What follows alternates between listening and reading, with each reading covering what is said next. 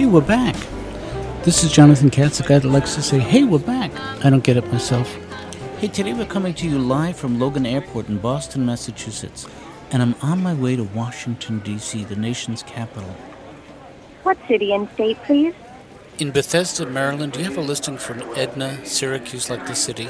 Under first name Edna, last name Syracuse, I have no listing in the Bethesda area. No, the last name is like the city.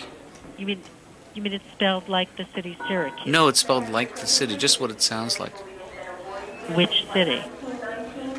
No particular city, like the city. It's spelled like the city. Sir? Yes. Sir, how are you spelling the last name? I'm spelling it L-I-K-E-T-H-E-C-I-T-Y. You mean her name is like the city? Exactly. It's not like the city, it's exactly like the city. It is like the city. Wow, that was exhausting. But I did get the number, and I will make the connection. So I'm at Logan Airport. I'm on my way to Washington, D.C. I'm traveling with my phone, with my laptop computer, and with a little recording device. Hello? No, I'm at the airport.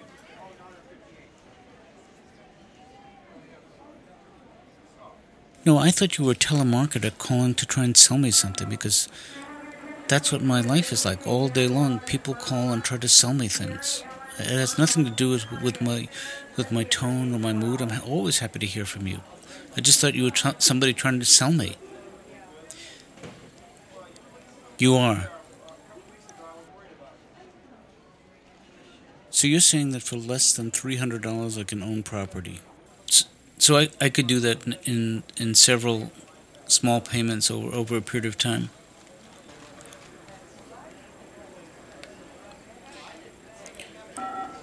Well, let me. Can I think about it? Or you need an answer now. Well, that's something. I don't respond to that kind of pressure.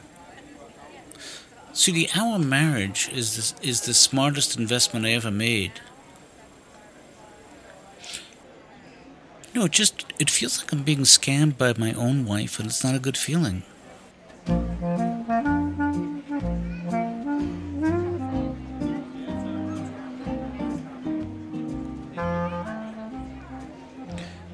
So here I am at Logan Airport with at least 3 hours to kill, which is that's my preferred way to travel. Hey, one of the things I've been doing lately is taking calls on the air, answering questions on a variety of subjects. This week it's finance. Next week I'll be talking about matters of the heart. Hey, is the caller there? You're on the air. Yes, I received a couple of 1099-Cs for 2008.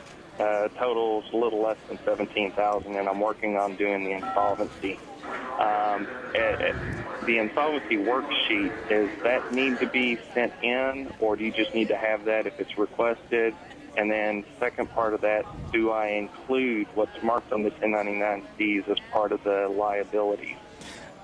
Well, first of all, thank you for the call. You are talking about a double-edged sword, my friend, and that is a really dangerous situation. You need to look at these issues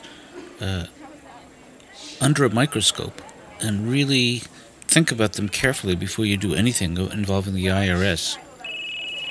Hi, is the caller there? My question is, my wife and I are married filing separately. Is there a way that she can claim the entire $8,000 herself? Well, first of all, thank you for the call. You are talking about a double-edged sword, my friend, and that is a really dangerous situation. You need to look at these issues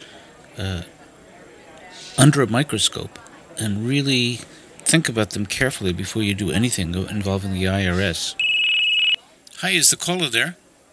Décevant. Du même coup, rappelez-vous, lorsque les plans de relance ont été annoncés aux États-Unis, ça n'a pas fait grand-chose, même au contraire, ça a été négatif pour le marché financier. Ça n'a pas redonné confiance, quoi qu'il y en a certains qui soulèvent la possibilité. Well, first of all, thank you for the call. You are talking about a double-edged sword, my friend, and that is a really dangerous situation. You need to look at these issues under a microscope and really think about them carefully before you do anything involving the IRS. Hey, that last caller really pointed at the international scope of our problem. I make so many calls today that sometimes I forget who I've called. but something usually jolts my memory.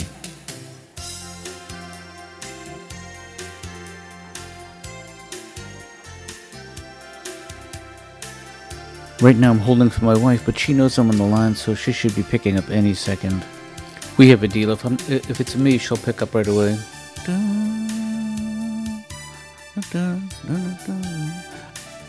I guess this is like a fusion kind of music. It's a combination. It's half elevator and half dentist office, but it's the best of both, so I kind of like it. Thank you for holding. We sincerely appreciate your See, this is an unusual thing. She must be under the gun or something.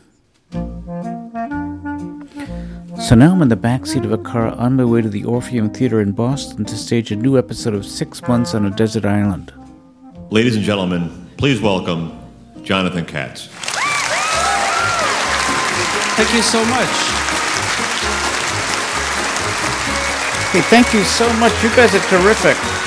Welcome to 6 Months on a Desert Island, the only game show with no losers. And on the phone today is actress, comedian Laura Silverman. Give it up, folks. Hey, Laura, you know how the game works. Why don't we just jump right into it? 6 months on a desert island, no sex, George Clooney, George Stephanopoulos, or Boy George? The question is no sex, George Stephanopoulos. Okay, Laura, the same three guys, this time with sex. Sex is allowed. This is where it gets a little trickier. I guess I'd have to say George Clooney. It's as cheesy as it is. Gee, I'm sorry, Laura. That was so close. But we're going to have you back. Thank you so much for playing 6 months on a desert island where playing is the prize. Give it up one time for Laura Silverman.